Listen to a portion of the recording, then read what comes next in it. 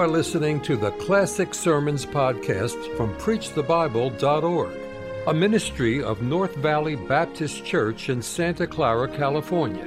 You will hear fervent, old-fashioned revival sermons from great preachers of the past. It is our desire that you will be helped by this gospel message. Behold, I show you a mystery.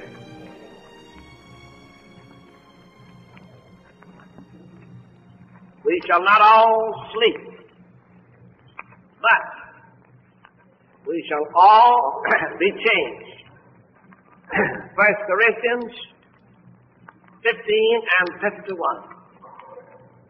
If you notice in that text, there are two alls. We shall not all sleep, but we shall all be changed. There's quite a difference in those two alls. They appear they mean the same thing on the surface, but look underneath and you'll find they do not. When it says we shall not all sleep, that means that not all the Christians will die. There'll be multitudes, yea, millions living when Christ comes. That's what the first all applies to.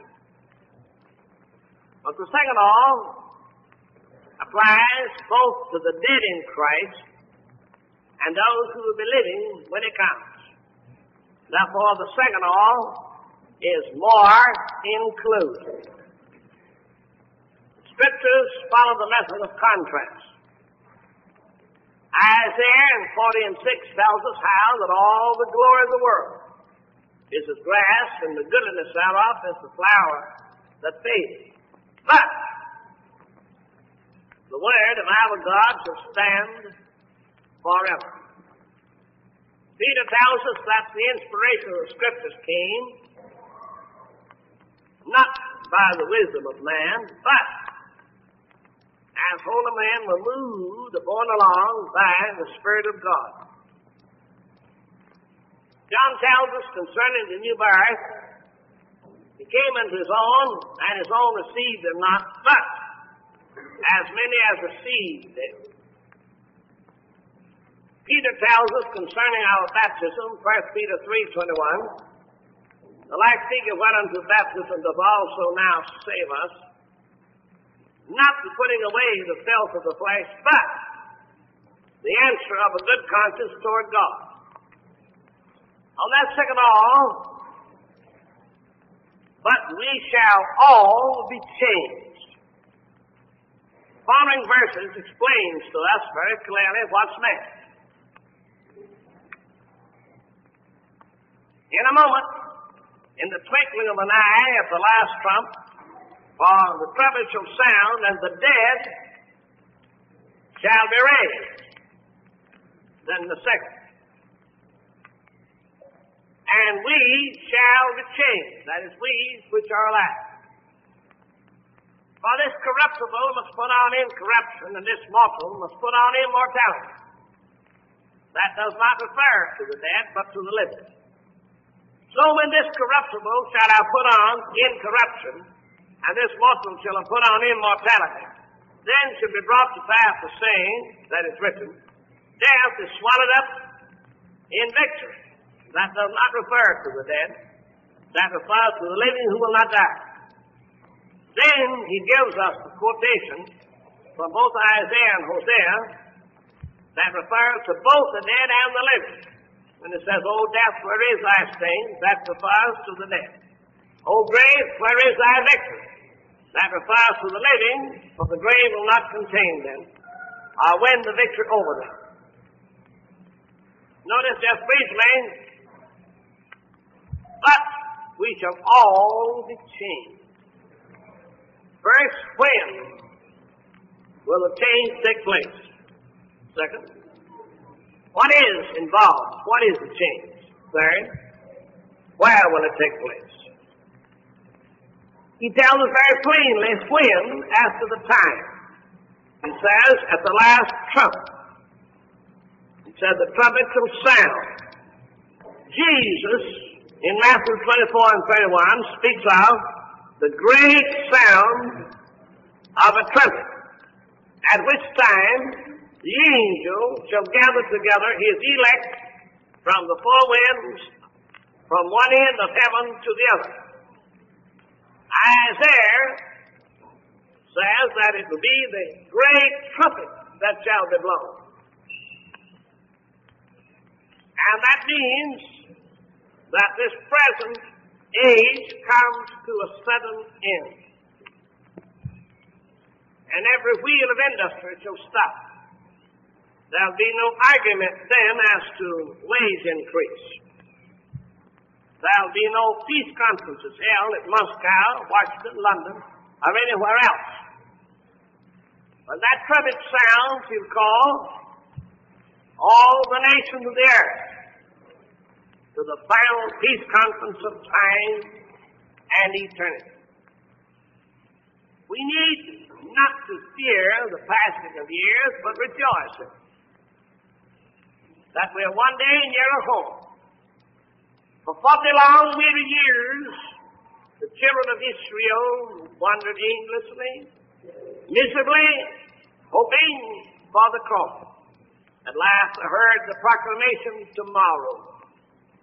I love those words, one sweet and solemn thought comes to me o'er and o'er. I'm nearer home today than I've ever been before. Nearer my Father's house, where many mansions be. Nearer the great white throne. Nearer the crystal sea. Nearer the bound of life, where we lay our burdens down. Nearer leaving the cross, nearer gaining the crown.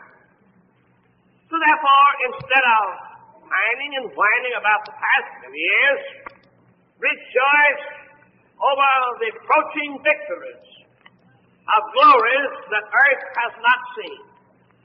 A very dear friend of mine was talking to me not long ago about how he dreaded the tomb. He said, it's to me the most horrible thing that I'm going to be put under the ground in darkness and cold and alone. I said, I don't dread it. I'm not going to be there. I'm not going to be put on the ground. He said, you're not? No. I said, I'll be somewhere else. He said, what do you mean by that? Oh, I said, they may take this old house and do what they please. I'll be through with that. I'll move out of this house into the Father's house. He said, Norris, I wish you'd explain to me, what do you mean by that? Why, I said, very simple. Why, I said, it doesn't matter whether I'm left on top of the ground or put under the ground or buried in the sea or cremated or what. I won't be there. He looked at me and he's a man of great wealth. He said, you know, I'd give everything in the world if I believed that. Well, of course, he'd given himself over to the making of money and spending it in pleasure, and that's why he dreads to be put under the ground. Thanks be unto God, there won't be a Christian on earth ever put under the ground. That's why Jesus said, you believe in me, you'll not die. Now, the second question I want to notice, what's involved in this change? What a change. In this present evil world, in this present world of conflict and anxiety and fears, men's hearts failing them for fear. In this world of poverty, in this world of funeral possessions. I conducted some 4 funerals last week. In this world where we see the tears flow like rivers, unbidden down the cheeks of heartbroken mothers. Here, 35 of our brave lads went out from this church and never returned. 2 young people last Tuesday, Christmas Day, went out to Greenwood. There was a 5-month-old baby buried there a short time ago. There was no Christmas in that home. As they sat there silently beside the grave of all they loved. And this good mother that came to me a few moments ago, giving me the account, Ms. N.W. Williams, of a brave son, Sergeant Robert A. Nail, after the terrible battle of Corregidor, Bataan, Army transport prison ship was set down. Oh, what shall I say? But we shall all be changed. Changed from death to life. Changed from sin to righteousness. Changed from darkness to light. Changed from earth to heaven. Changed from time to eternity. Changed from defeat to victory. Changed from weakness to strength. Oh, the sins that doth so easily beset us. The chains shall be broken. And as Paul cried, who shall deliver me from this body of death? Thank God through Jesus Christ our Lord. What a change! Change from prison bars to freedom. Change from the wilderness to the promised possession. Change from Egyptian bondage to Canaan's land. Change from sadness and sorrow into His presence. Change from darkness to sight. We'll no longer walk by faith, for faith will be swallowed up in sight. And change with a glorious individual immortality. I read a book recently on Buddhism, and here's their conception of immortality. Buddha said that the individual, the soul that lives here, it passes on its life to another as like a great hall filled with bells. And one bell would ring, and another bell would pick up the tone, and another one would repeat it all through eternity.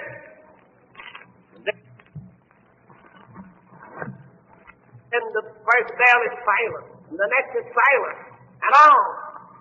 Then he used another illustration that is like a ray of light detached from yonder sun, released. It's absorbed in the great universe of light. Or he used another illustration. It's like a drop of water taken from the ocean, released. It goes back into the seven seas. That's not the immortality that Jesus brought to the world. The immortality that He tells us about is that we, as we have borne the image of the earthly, we shall also bear the image of the heavenly. And we shall be conformed into His likeness. So if we want to know what we're going to be hereafter, behold Him in His 40 days of resurrection glory. The Christian, my friends, his life continues on. Eternal life that begins here does not stop with the grave. It does not enter the tomb. It's out of this body into His presence, as swift and quick as thought. So therefore, the eternal life that begins here lasts as long as God Himself shall live. So without falling from grace, nearly death's going to lose it. I'd as soon expect that God would leave His throne and the universe to plunge into chaos, not a single one of the souls that Jesus has won shall be plucked out of His hand or out of my Father's hand. Therefore, Paul says, you come unto Mount Zion, unto the city of the living God, the heavenly Jerusalem, and to an innumerable company of angels, to the general assembly, and the church of the firstborn, which are written in heaven. That's why Jesus said to the 70, do not rejoice in what little you have accomplished, but rather rejoice that your names are written in heaven. And if our names, redeemed by the blood of Jesus Christ, are written in the Lamb's Book of Life, I love to think that there's no power on earth, in hell, or eternity that can erase the name out of God's eternal book. Where? Why, into His presence. I read not long ago the life of old Kubla Khan, the grandson of the great Genghis Khan, who ruled more territory than any man that ever lived. In the 13th century, he swept on into the center of Europe. And then with his conquering army, swept down through what is now Manchuria and into China and built the city of Peking. Just the most magnificent palace, the Palace of Ivory and Gold. The finest palace the world has ever seen. That city had 16 miles of walls around it. And old Kubla Khan, every day when he would sit down at his meals, he required that all the servants and attendants would stuff silk handkerchiefs in their mouths, lest their breath should contaminate his food. And that he had 10,000 servants that every day they would bow before him as the wine glass would be given to him. He had his ministers of state to sit in chairs of solid silver. And on the first day of the year, he would go out on a celebration among his subjects with 1,000 snow-white elephants accompanying him. He was the mightiest ruler of all time.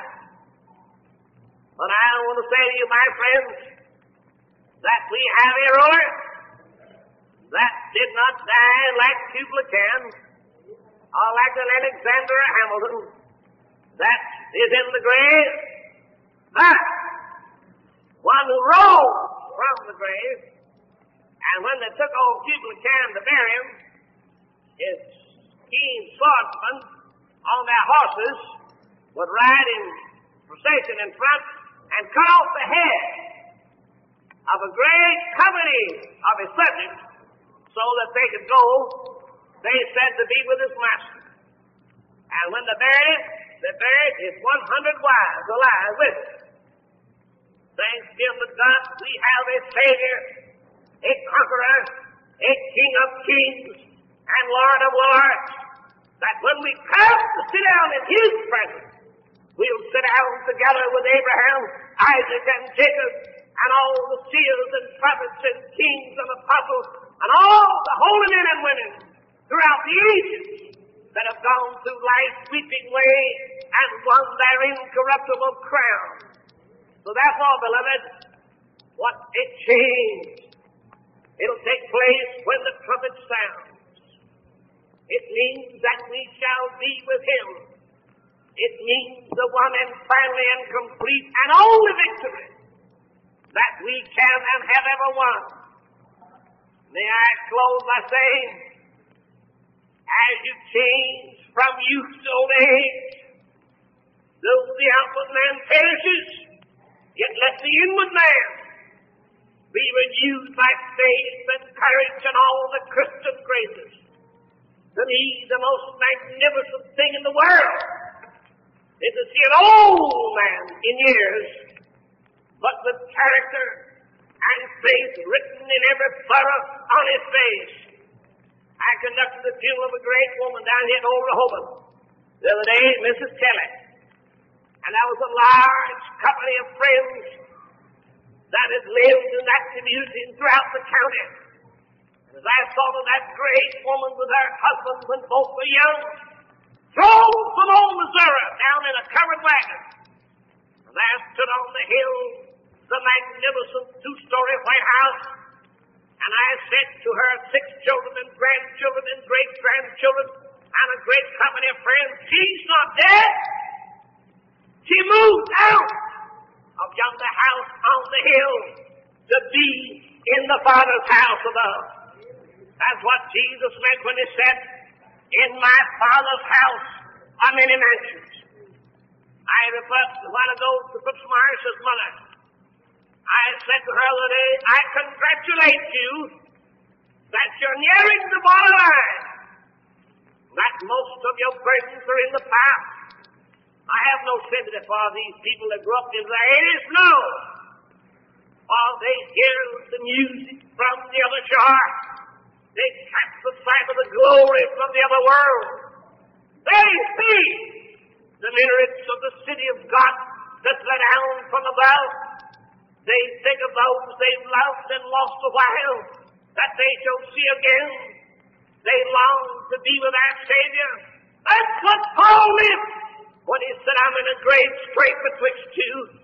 I have a desire to depart and be with the Lord. That's why he said, to die is gain. Lose earth and gain heaven. Lose a tired body and gain one that shall never grow weary. Lose tears and gain gladness. Lose sin and gain holiness. Lose sorrow and gain joy. Therefore, we shall all be changed. May I make this word to my unsaved friends? Have that change in your life. I love is many of the old-time expressions, a change of heart. We've lost it. We've quit it. That's why the Word of God says, a new heart I will give you. And so therefore today, you've been in the grip of sin. J. Edgar Hoover comes out and says that drunkenness has increased in America. I quote Attorney General Tom Clark for this, 101% this year. Oh, God, have mercy. Have mercy on the man that's in the grip of drink. Have pity on his little wife and children. No Christmas in the home of a drunkard. My dear friends, today, take God by the hand and let God take hold of you and have a change from a drunken life to a sober life. You've got trouble in your home. You married and started out happily. Misunderstandings have come. They amount to nothing. You misunderstand your husband. He misunderstands you. You grow apart. Children are born in that home. Have the change today and say, why? Husband, let's come back to our first love. Let's come back to our honeymoon. 32 years ago, this one accident at the field out here. There was a man and his wife had been divorced. She sat at one end of the crowd, he at the other, and that family was between. But there was lowered a little white casket in that cold ground. I never shall forget the snow was on the earth. And afterwards, the next day, he came to me. He said, Dr. Norris, I took that grave. That's the best girl that God ever gave a man. And he said, I want to start again.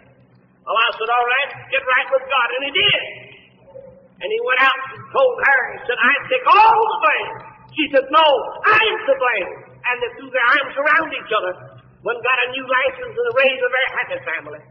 Oh, then, my friends, today, change now, and spy on the road when the morning of the resurrection comes, and all your family circle be complete. Then the Christmas day, while I rejoiced, my heart went out to everybody, all 18 of our family present. And there they were happy. Look, the little children, 4 years, 3 and a half, on up to the nearly grown. And the other night when we prayed and said goodbye, I said, we know not what a day will bring forth. The family circle may soon be broken. But you know, I look at it differently than I used to. Suppose it does, as it may, as it will, if Christ tarries.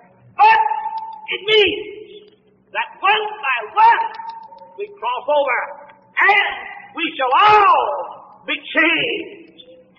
So therefore, dry up the tears. Rejoice, and again I say rejoice. Behold, what manner of love the Father hath bestowed upon us, that we should be called the children of God. Therefore the world knoweth us not, because it knew him not. Beloved, now are we the sons of God, and it does not yet appear what we shall be. I wish I knew how to quote these words. But we know, but we know, but we know,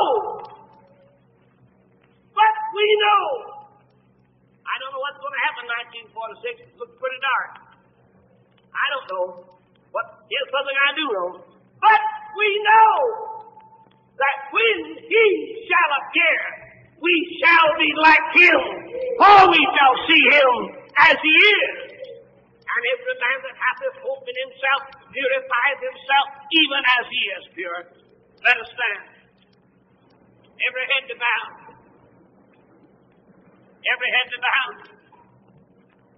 I want this great altar to sing when the saints go marching in. Not a soul moving out for just 5 minutes.